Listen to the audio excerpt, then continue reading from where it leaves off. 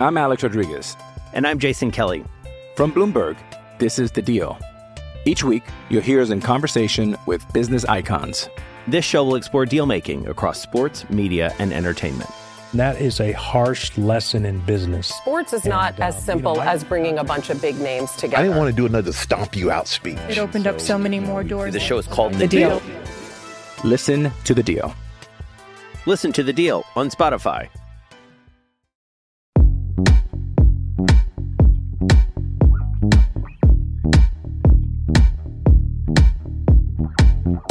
All right, welcome back to the SLC Punk Podcast. This is your host, James Hansen. I'm joined today by Calvin and Jason for our SLC Dunk Chat. Today, we're going to be talking about round two. The Utah Jazz took care of business with the Memphis Grizzlies. After today, we now know who our round two matchup is. It really feels like this is where the rubber meets the road, and we're actually getting the Jazz are getting their first real big test. But anyways, welcome, Calvin. Welcome, Jason. Yeah, thanks. It's exciting. We've been waiting. I think most people have been expecting this series to happen since the Clippers got their team together. So this is exciting. Mm-hmm. Yeah, it's been a long wait since Game 5. So I'm really excited. Looking forward to finally getting more Jazz basketball. Oh, me too. I agree. Well, and kind of going off what you just said, the Jazz, I mean, I think the biggest question mark for the Jazz in this series, I mean, besides, and we can talk about what you do with Kawhi, but that's one of the biggest things, but also just Mike Conley. I've been Googling minor hamstring injuries today. I've been searching the web to see if anyone has any sort of news or notes with Mike Conley, and there's nothing out there. And I think the big question mark for Utah is Conley.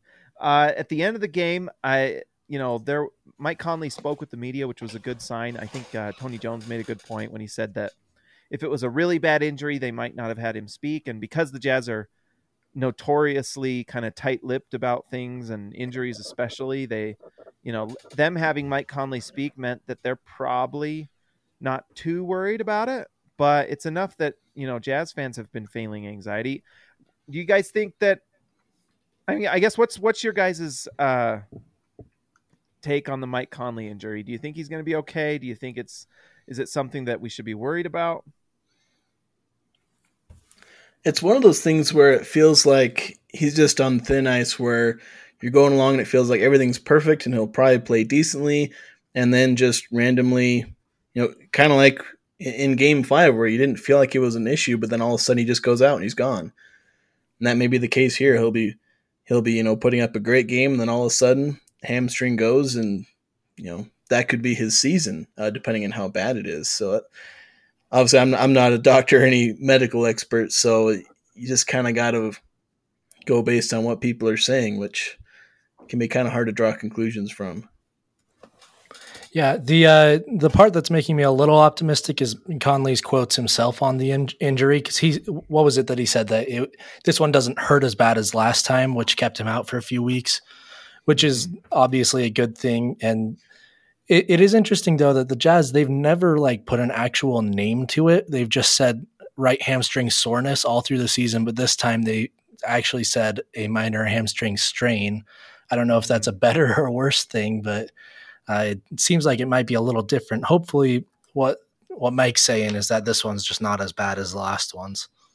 Yeah, and I guess, and I kind of agree with both of you. And I think, Mike's quotes are, we know that Mike is a warrior and Mike's going to go out there if he can. We've seen Mike in the past get he has those famous photos where he has that bruised up face and the mask, and he's played through all sorts of different things. So Mike is tough, and Mike will play unless he absolutely can't. I do think that one thing we're going to see is the Jazz probably need to try to hide him a tiny bit if they can on the defensive end. It feels like Mike had some really big moments guarding Ja Morant, and I wonder if chasing around Ja Morant really, put that strain on him that, might have caused it a little bit. And so I wonder if they can hide Mike Conley a little bit, especially if you've got someone like Patrick Beverley on the floor, who's kind of more of just a jump shooter. If you can kind of keep Conley on him, and obviously you're going to have Royce O'Neal guarding a mix of Kawhi Leonard and and Paul George. But I think the Jazz, if they can just kind of keep him, if they can kind of concede a little bit of points to someone like Patrick Beverley or someone like that, and hopefully you can just kind of do what Jerry Sloan did with John Stockton back in the day and kind of find ways to manage his time so that he's not too much strain, but he's also impacting the game. Because I think one thing we've seen in these last few days is when Mike Conley's on the floor and both him and Donovan Mitchell are playing well together, the Jazz are really, really good.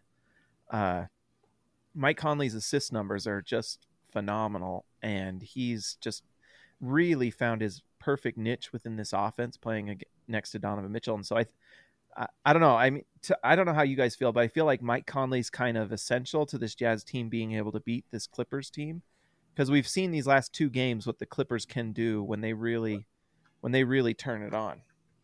Absolutely. Mike Conley is going to be super important, because if you remember the games the Jazz have played against the Clippers over the last couple of years, the Jazz have done really well. They've won most of these games. I'd have to look up the exact record, but they've done really well. But this last one, the Clippers tried something different, and they put out a different lineup, and they just hounded Donovan Mitchell. They'd have Beverly just chase him everywhere and get under his skin and not give him any space. And Mitchell had a rough game, and it kind of threw off our entire offense. And so if we can have Mike Conley out there able to give Donovan some relief and let the two of them be kind of the two-headed monster that leads the attack, that can completely counteract their strategy. But if he's not good to go, it could be hard for Donovan to carry the entire offensive load. Yeah, it's really hard for Donovan for a 7-game series, or it's as long as a 7-game series, to carry the offense. And you mentioned Mike Conley, but also his pairing with Rudy Gobert. The minutes with him and Gobert, just the way that Conley is able to control the defense, and he just slices the defense apart, and then he either gets a layup or he tosses an effortless, alley-oop to Rudy Gobert, and you can get so many points in that. Those are things you do to counter those runs that the Clippers might go on. Is you just get solid, easy points out of those pick and rolls with Rudy Gobert. So if Mike Conley's out there and able to do that a lot, then that's enormous, especially because they can do that with Conley, Gobert, and then a bunch of bench guys, and that's getting you solid minutes for a lot of the game. One thing that got me really excited, so I wrote a thing about Donovan Mitchell last week, but it's interesting when you start deep diving in some of the numbers with some of the players, you see the story that another player is telling. And one of the things I realized when I was trying to show how much Donovan Mitchell moves the ball, which he does, Donovan Mitchell has like 8 potential assists per game right now, which is number 2 on the team. Mike Conley does about 16.5 potential assists per game, where it's like, wow, if the player makes the shot, that's an assist for Conley, which is kind of wild. And he's also the guy that actually passes the ball more than anyone else on the team. So the thing that's really nice about Mike Conley, that what that info tells me, is that when Mike Conley's on the floor, the ball is just moving, and the Jazz have that blender going. They're finding the best shot, and they're getting good shots. And it's why, when Donovan and Mike were on the floor together, it's why they just kind of blew the doors off the Grizzlies. I mean, one of those games they had like an upper 40s 3-point shooting game, but I think like the last two, they were in like the mid 30s. It wasn't even super high 3-point shooting. It's just that ball moves when the Jazz are on the floor, and Mike Conley's a big part of that. And like you said, that Rudy Gobert, Mike Conley pick and roll is pretty lethal. I like, that first year Mike Conley was on the Jazz, it felt like that was the thing that he needed to figure out, was how to run that with Gobert. And he's definitely figured that out, because he's averaging 10 assists per game, I believe, in this playoff so far. And Rudy Gobert is benefiting from that, but also Utah's 3-point shooters. And that's maybe we can talk about matchups now a little bit. That's one of the things that gets me kind of excited about Utah's ability to play the Clippers, because the Clippers have 2 great wing defenders. That's just undeniable. Paul George and Kawhi Leonard are as good a tandem of wing defenders in the league, if not the best. But because the Jazz move the ball so much, they still probably have a chance to really take advantage and find open shots. Royce O'Neal, to me, is like one of those X factors for this series, because if Royce O'Neal can continually hit threes at the rate he was against the Grizzlies, to me, the Jazz are almost unguardable, because if you're locking down Donovan Mitchell as as the number one threat, and then you're focusing on number 2, Mike Conley, number 3, Bogdanovich. At some point, someone's going to be open, and that's typically going to be Royce O'Neal. And if he's burying those open threes, it's kind of like the Jazz become just an absolute offensive juggernaut to me. They just have so many weapons.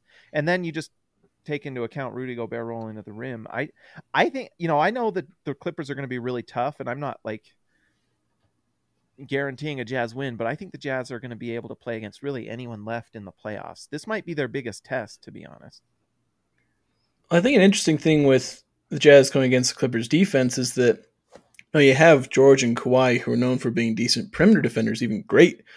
In case of Kawhi winning a Defensive Player of the Year, Utah's point of attack isn't really at the forward positions where those guys are playing. Those guys are small forwards or shooting guards or kind of power forwards. I'm not sure where Paul George plays most of his minutes, but Utah's point of attack tends to be with the guards, with Mike Conley and Donovan Mitchell, and are 6'8", 6'7" forwards going to be able to keep up as much with the 6'1", 6'3" guards that the Jazz have? And it kind of goes both ways, where the Clippers, how are the Jazz going to stop Kawhi and Paul George? It's kind of a two-way mismatch in terms of positions and point of attack.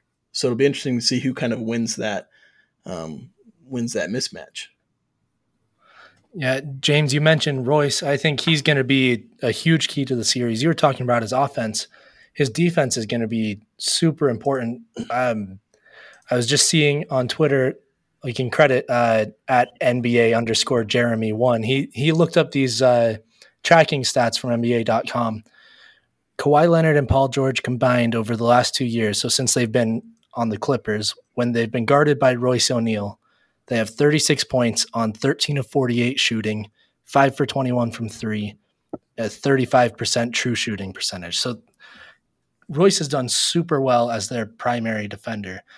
Obviously we won't expect that kind of a performance for a whole series because, Kawhi Leonard, he just in this series they just finished today, he scored 32 points a game on 61% from the field, 42% from 3. So we're not going to expect Royce to be able to keep him to 11 of 35 like he's done in the past. But if he can just get him down to around like something just reasonable, get him to struggle a little bit, have a hard time to making those shots like Dallas could not do to him, then that could be huge because so much of their offense is dependent on Kawhi and Paul George and even other guys like Marcus Morris hitting some tough shots. If we can just keep making those even tougher and get them to miss a few of those shots, that can completely change the series. Well, and it makes sense because, Royce, and Royce really is our best perimeter defender. It makes sense that he would actually do pretty well against them because that's the type of player he's kind of built to guard. Royce really struggles against like the quicker, smaller scoring guards like the right. He couldn't guard Murray, but he can guard these guys. Exactly. These guys aren't like Murray that are quick and can kind of shed off Royce. Like we've seen with other certain guards that just like Damian Lillard doesn't struggle too much with Royce. Although, it's weird. Royce, sometimes it feels like he's on, because sometimes it feels like he's a streaky shooter. Sometimes it feels like he's a streaky defender to me at times too. And it's like, there'll be times where he looks incredible. And then there's times where you're just like, Royce, what was that? But against like Kawhi Leonard and Paul George, I think it feels like Royce can use his strength a little more. Whereas when he's guarding, like you said, like a Jamal Murray, Royce's strength is kind of negated, his ability to kind of be physical with Kawhi. I feel like Royce actually can hold his own in this series. Like you said, no one's slowing down. Well, no one's stopping Kawhi, but I think Royce has shown he can at times slow him down. And they're going to try to switch Royce off of him. And so you're going to see a lot of Bojan moments guarding these guys. And Bojan's going to have to be at least an average defender, which I think he can. But yeah, we're going to need a big series from Royce O'Neal. And I think Bojan's another player too. Like we need big nights from Bojan Bogdanović. It's, if Donovan Mitchell can keep moving the ball like he has been, which has been a really exciting thing. Actually, I think in the last 2 games, Donovan had like 18 assists between the two. If Donovan is moving that ball after kind of penetrating and getting to the hoop, and then you've got Royce and Bojan making shots, I mean, there's a lot to be. It's like you said, the Jazz there's a lot to be worried about with the Clippers, but if you're the Clippers, there's a lot to worry about with Utah, and Utah has been playing just really good basketball. The Grizzlies were not a pushover, and the Jazz, when they had Donovan back, just looked unstoppable. And so I'm actually pretty excited. It's going to be interesting. Maybe after all this excitement, we see the Jazz have a game one like they did against the Grizzlies, and it won't start out like we hope. But I think Utah has had enough time to kind of work out their kinks a little bit with Donovan Mitchell getting back, and I think the rest does help a lot. But I guess that's another question. Do you think the rest helps? Does it cause some rust? What do you guys think? That's the eternal argument, rest versus rust. We like the rest for Mike Conley, but there could be an aspect with the Clippers where maybe they're on a roll because they lost the first 2 games of their series, but then they won 4 of 5. If you chop off the first 2 games, the Clippers did the same things to the Mavericks as we did to the Grizzlies. So, that could be an advantage for them. Kawhi's getting into his rhythm. So we just kind of have to hope that the rest was good for Conley and also Donovan Mitchell with his ankle. Just kind of hope that rest was good for them, and then you can get right back into rhythm in game 1 at home. Yeah, I think with game 1 in the Grizzlies series, it's hard for me to blame that on rust when I think the main issue was the whole Donovan Mitchell thing. So that's always, like you said, it's an eternal argument. We're never really going to know, or maybe someone's done some good research on it I haven't seen yet. But I think hopefully it'll just be a good thing for us to get, like Jason, you said, getting both Conley and Mitchell more healthy. That should be an advantage for us to have this game being on Tuesday rather than today if Dallas had won game 6. I'm Alex Rodriguez. And I'm Jason Kelly. From Bloomberg, this is The Deal. Each week, you'll hear us in conversation with business icons. This show will explore deal-making across sports, media, and entertainment. That is a harsh lesson in business. Sports is not as simple as bringing a bunch of big names together. I didn't want to do another stomp you out speech. It opened up so many more doors. The show is called The Deal. Listen to The Deal. Listen to The Deal on Spotify. I'm trying to look. One of the things the Jazz really struggled with against the Grizzlies was that they turned the ball over a lot, and I feel like I don't know what. I'm trying to look this up, but I don't know how good the Clippers are with creating turnovers. I know the Grizzlies, that's one of the things they're best at, and the Jazz struggle with it a little bit here and there. Bojan especially, and but when they kind of locked in, Donovan Mitchell came back, and it really did kind of infuse them with confidence. I really feel like Donovan has taken things to another level. One of the things I've noticed is like the Jazz looked like rudderless a little bit in that first game. They just looked like they didn't quite know who was going to take control at points, and it's part of why I just felt like that first game they lost their identity when Donovan Mitchell was out. And when Donovan Mitchell came back, I know Rudy Gobert, people will argue who's the most important player and blah, blah, blah. But I really feel like when Donovan's on the floor, it really infuses this team with a lot of energy, and he brings kind of a leadership on the floor that they really need. And I just, but on top of just that, I felt like Donovan Mitchell's play has been so good. His playmaking has been just phenomenal. And his scoring in that final game was, Utah just blew the doors off of the Grizzlies that last game. But the other games, Donovan Mitchell was passing the ball. Mike Conley was just absolutely shredding the Grizzlies defense. And, I know it's Luka Doncic and he's, top 10, top 5 player, whatever. But the Jazz can replicate a lot of what they did because the Jazz have a lot more playmakers on the floor that can run a pick and roll. The Jazz know how to attack weaknesses on different teams and then exploit them. I think the Jazz can look at that series with the Mavericks and really kind of find some weaknesses in that Clipper defense. One of them is that Serge Ibaka's not playing.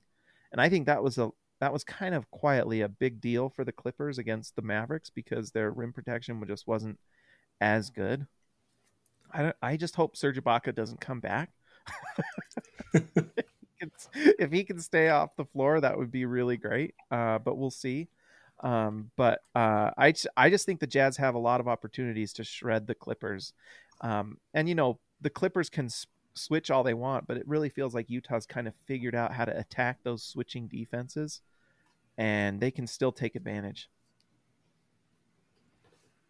Yeah, I think you mentioned Ibaka. I think that's a huge key to the series is the big men on both of these teams, because we know that the Jazz will be playing Gobert for heavy minutes, and then when he's not playing, Favors will be playing. And Favors had a really great series. He's looked great against Memphis, much better than he did throughout the regular season. And so then if the Clippers don't have Ibaka, or we don't know, last time he was listed as doubtful, so maybe he's close. But they've got Zubats, and then are they going to go small? Will they play Morris or whoever you want to say, Batum as their big guy? Because they've done that against the Jazz and seen some success. Are they going to play small or are they going to play big? Either way, the Jazz are going to have to figure it out because they're going to play big. And Dallas was doing it. They were starting Boban for much of the series, so they can see how they did it. But it's going to be huge to see if the Jazz can figure out how to abuse the smaller players. If they're trying to guard Gobert with a forward, how are they going to be able to take advantage of it? I think a big aspect to that will be if Rudy can get a lot of good offensive rebounds, because Boban was making the Clippers look like children at times with just getting offensive rebound after offensive rebound. I don't know how in the end how efficient that was. I'd have to go back and see if that really made an impact, but it certainly felt like it did, especially in the games where the Mavericks were winning, as they'd get those extra chances.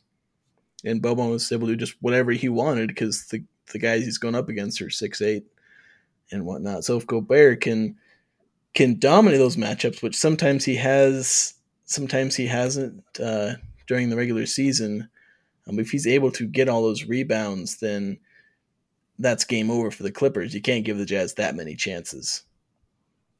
Yeah, it's really important for the Jazz to get those offensive rebounds because they turn the ball over and they don't force turnovers. So if they want to have anywhere near the same amount of possessions as the Clippers, they're going to need to get offensive boards and not allow them to get offensive boards. That's our only way to get extra possessions. So that's going to be huge. And I think Favors may show up big time. I'm going to predict he's going to have one of those games where he just can't be stopped on the offensive glass, and he's going to save us a game with that. Favors is one of those guys that has really just taken it to another level in the playoffs. It really makes me feel like, Derek, I wish at some point during the season you would have let us know that you're kind of like going in cruise control a tiny bit, because I said a lot of nice things on Twitter about it. So it would have been nice to know that you were, not using too much of your gas tank during the season. So it's nice to see that Favors is really going. Speaking of, I was looking up on here, I'm on NBA.com, the stats page. So steals per game, Memphis is number 2 in the playoffs at 8. So they were stealing the ball from the Jazz a lot. Utah's actually 14 out of 16 at 5.2. The Clippers are number 6, 6.9 steals per game. So maybe the Jazz won't be turning the ball over quite as much. Oh, go ahead. I'll say I was looking on Cleaning the Glass, and I've got it pulled up right now. The Clippers, according to them, were 18th in turnovers, like forced, like their turnover percentage they get. 18th, so slightly below average. So not great. Maybe they won't take advantage as much. Maybe I should look up what the Grizzlies were. This is for the regular season. I'm not on Cleaning the Glass. I'm on NBA.com, but it looks like the Clippers are pretty good about not turning it over. But the interesting thing about that is Utah's one of the worst in terms of creating turnovers. The Jazz just don't. Yeah, I was saying the Clippers' defense is below average in creating turnovers. So the Jazz are 30th. They're dead last. And the Clippers are 18th. So these are two teams that don't really force a lot of turnovers. The Grizzlies, for reference, in the regular season were 7th best at creating turnovers.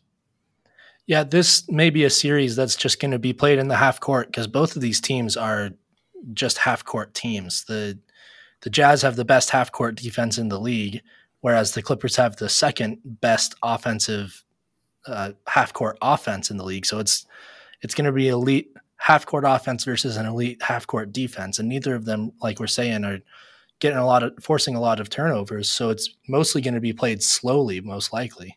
Oh yeah, it's going to be a very like grinded out, and I'm not seeing it right here, but there's just the transition. It's just not going to be a fast. I mean, it's going to be just who is really executing and who is taking advantages of mismatch. It's going to be a very like chess match type series, actually, when you kind of look at the way they both play. Kawhi doesn't like to go out and run, and Utah doesn't really run a lot either. It's going to be a nail biter. I think we're going to have a lot of close games. You're going to have, and who knows, maybe the Jazz will surprise us and just like have an incredible 3-point shooting series. But let's see, 3-point percentage. Utah's number 4 in the playoffs at 40% from 3.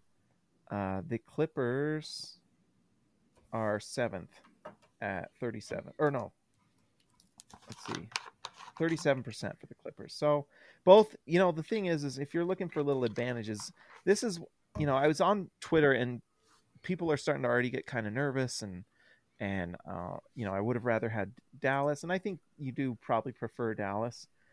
Luka Doncic is a problem for everyone. But this is what happens. You're in the second round. You're just going to end up playing good teams. If it wasn't the Clippers, it was going to be someone else, and there's going to be problems with every team. And at this point, you're pretty evenly matched. Kawhi Leonard's probably the best player in the series. Mm-hmm. I don't think anyone's going to argue that. But I don't think Paul George is much better player than, if at all, than Donovan Mitchell. Donovan Mitchell and Rudy Gobert might be the number 2 and 3, whichever you pick, and then maybe Paul George. And so I think this is a pretty evenly matched series. Those 4 guys right there are you can toss it up however you want between 2, 3, and 4. But then you start going and looking at player 5 and 6 and 7, and Utah has a lot of those guys. Mike Conley's probably the 5th best guy in this series. And then you can argue Bojan Bogdanovic, or, on the Clippers, there's not a ton of guys outside of Kawhi and Paul George that really scare me. I know Jackson's had some good games, and he's had some nights where he's shot it pretty well. But Patrick Beverley has been someone that's caused Utah issues before with guarding Donovan Mitchell. And so I don't know. There's going to be some mismatches that I think Utah's going to be able to take advantage, and I hope Quinn Snyder's able to kind of find those and take advantage like he did against the Grizzlies. Is there anyone you think the Jazz can really pick on? Like, who's the Michael Porter Jr. of the Clippers that the Jazz can really attack and focus on? Oh, I think that's got to be Reggie Jackson. If Donovan Mitchell, if they're switching everything, I want Donovan to be hunting Jackson every time he can. I don't think he's going to be able to stay in front of him. I think he'll get in foul trouble. Also, Beverly, if Donovan can play smart like he's done against Dillon Brooks with a super aggressive defender and just get him into foul trouble, their switching defense can go from our weakness into our strength. If he's able to play that smart, I think both of those guys can be exploited. I agree. I think Donovan is. I mean, there's so many different things so many different keys, but Donovan in that series just looked like he was in complete control. And I don't know if it was the ankle, if he's still getting kind of in game shape, but it looked to me like Donovan was playing really kind of a slower, controlled game. Like it looked like he was really like, he knew what he was going to do on every possession. And he honestly toyed with Dillon Brooks. Dillon Brooks was like, he had no shot at guarding Donovan. And I know Dillon Brooks is bad at, not fouling. And so Donovan knew that and took advantage. But I think Dillon Brooks was good warm up for, like you said, like a Jackson or Pat Beverly or any of these guys on the Clippers. The other guy I think that is kind of an X factor for the Jazz, if Jordan Clarkson has a really good series shooting the ball, I think the Jazz win this in like 5 games, because there's a point where the Jazz have so many weapons and so many points of attack that if Jordan Clarkson's coming off the bench and shooting like 40-something% from 3, then the Jazz are just extending leads against the Clipper bench. And I don't know. If he has a really good series, it makes the Jazz almost unfair. Is there anyone like that you guys think could be the difference? It probably is Clarkson. You could also maybe put in Joe Ingles as another guy, but I think Clarkson specifically works because he was the one who had kind of a mediocre, below average. He's kind of been on a downturn since the end of the regular season. Yeah, I'm trying to look up what his shooting percentages were, and they weren't great. Oh, they definitely downturned. Yeah, so like 40% overall, 23.8. And this is just the postseason, and the Jazz won that in 5 games. So like if he turns up to like 45 and 35, something to that effect, then yeah, that just becomes unfair. Because just like you said, the starters might battle it out to maybe the Jazz get an advantage. And then Clarkson comes out and he puts up like 12 points at the end of a first quarter or something like that, just goes off. Then suddenly the Jazz are up 7 or 8 when the starters come back in. And that's just a huge advantage. If the Clippers keep having to come back from that, that's more and more energy exerted by the starters and more that they would have to outplay the Jazz starters, which, like we said, it's kind of an even matchup. So expecting the starters to be that much better, that's not something the Clippers can count on night in and night out. Mm-hmm. Yeah, Clarkson and Ingles are definitely those two, because it's really, you look at the minutes that the rotation that Quinn Snyder played in the playoffs, he didn't add more minutes to our stars. He didn't give Mitchell or Conley or Gobert more minutes. Really, it was all of them were right around 30 to 32. What changed was that most of it stayed pretty much the same. He tried to keep it pretty even. The only other guys off the bench that are going to play serious minutes are Ingles and Clarkson, both going to be playing 25 to 30 minutes per game, with Favors and maybe Niang playing 15-ish.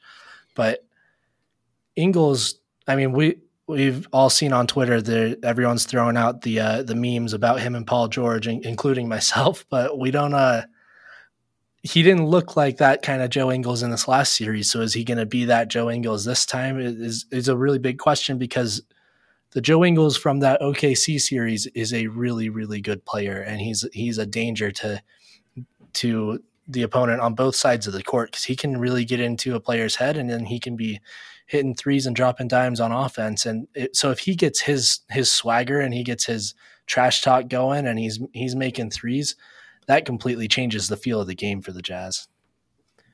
I totally agree. I think those two, if Ingles and Clarkson have a nice series, then Utah really, I mean, that's where Utah is just really great. And I don't know how much George Niang is going to play, but if he can just, he's one of those guys that if the Jazz are going with a shorter rotation, you probably don't see Niang on the floor.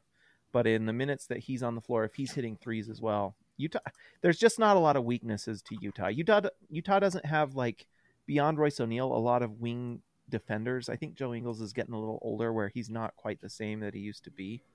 But because of Rudy Gobert and what he does at the rim, Utah can still just really cause a lot of havoc. I think Kawhi's going to have a nice series, but I don't know. It's going to be a fun series to watch, to be honest. A lot of time, like, you think, oh, Kawhi Leonard, he can do this, but then there are things Utah can do with the Clippers. I think Utah can scheme with the Clippers a little bit better than they could with other certain teams. Like, the Suns actually kind of scare me a tiny bit more than the Clippers do, because I feel like there are things the Jazz can do with the Clippers and match up with them pretty well. Well, guys, thank you for going on. And did anyone else have anything they wanted to add as a final, prediction for this series? I guess that's how we can end it. What do you guys predict for this series against the Jazz and the Clippers? So I think I'd probably predict Jazz in 6. If they get some really good performances, they could push to 5, but I'll say 6 just because you can't count out the talents of the Clippers. But I think it's very possible the Clippers could come out and maybe punch the Jazz in the mouth, and then the Jazz just outlast them. Because something that I just kind of want to point out is that how much the Clippers have already had to work in these playoffs, and the Jazz haven't even really put the pedal to the metal yet. Donovan Mitchell has one game where he's played more than 30 minutes. and like Rudy Gobert is averaging like barely 30 minutes, Mike Conley as well. They haven't pushed their playoff rotations yet. You know, in last year's first round, Rudy Gobert and Donovan Mitchell averaged 40 minutes a game if you exclude the blowout games. So when Utah really puts it to the metal, then they could just, you know, they can do just about whatever they want. So I think the Jazz, they're the better team, and I think they'll come out on top. Even if the Clippers start out strong, they'll kind of fade in the end as they get more and more tired against a relatively fresh Utah Jazz team. Mm-hmm. I think for me, I'm going to go Jazz in 7.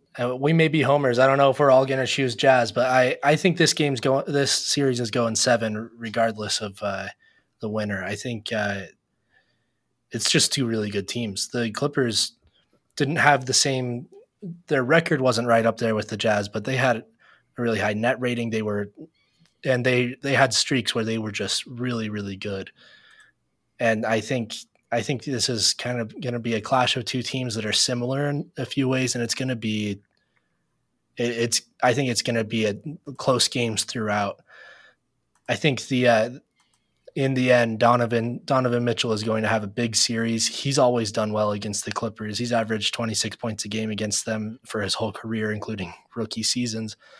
And I don't think that they're going to have much of an answer for him, even though they have their own stars that we may not be able to stop. I think Donovan Mitchell is going to have a huge series and really kind of show up on the big stage.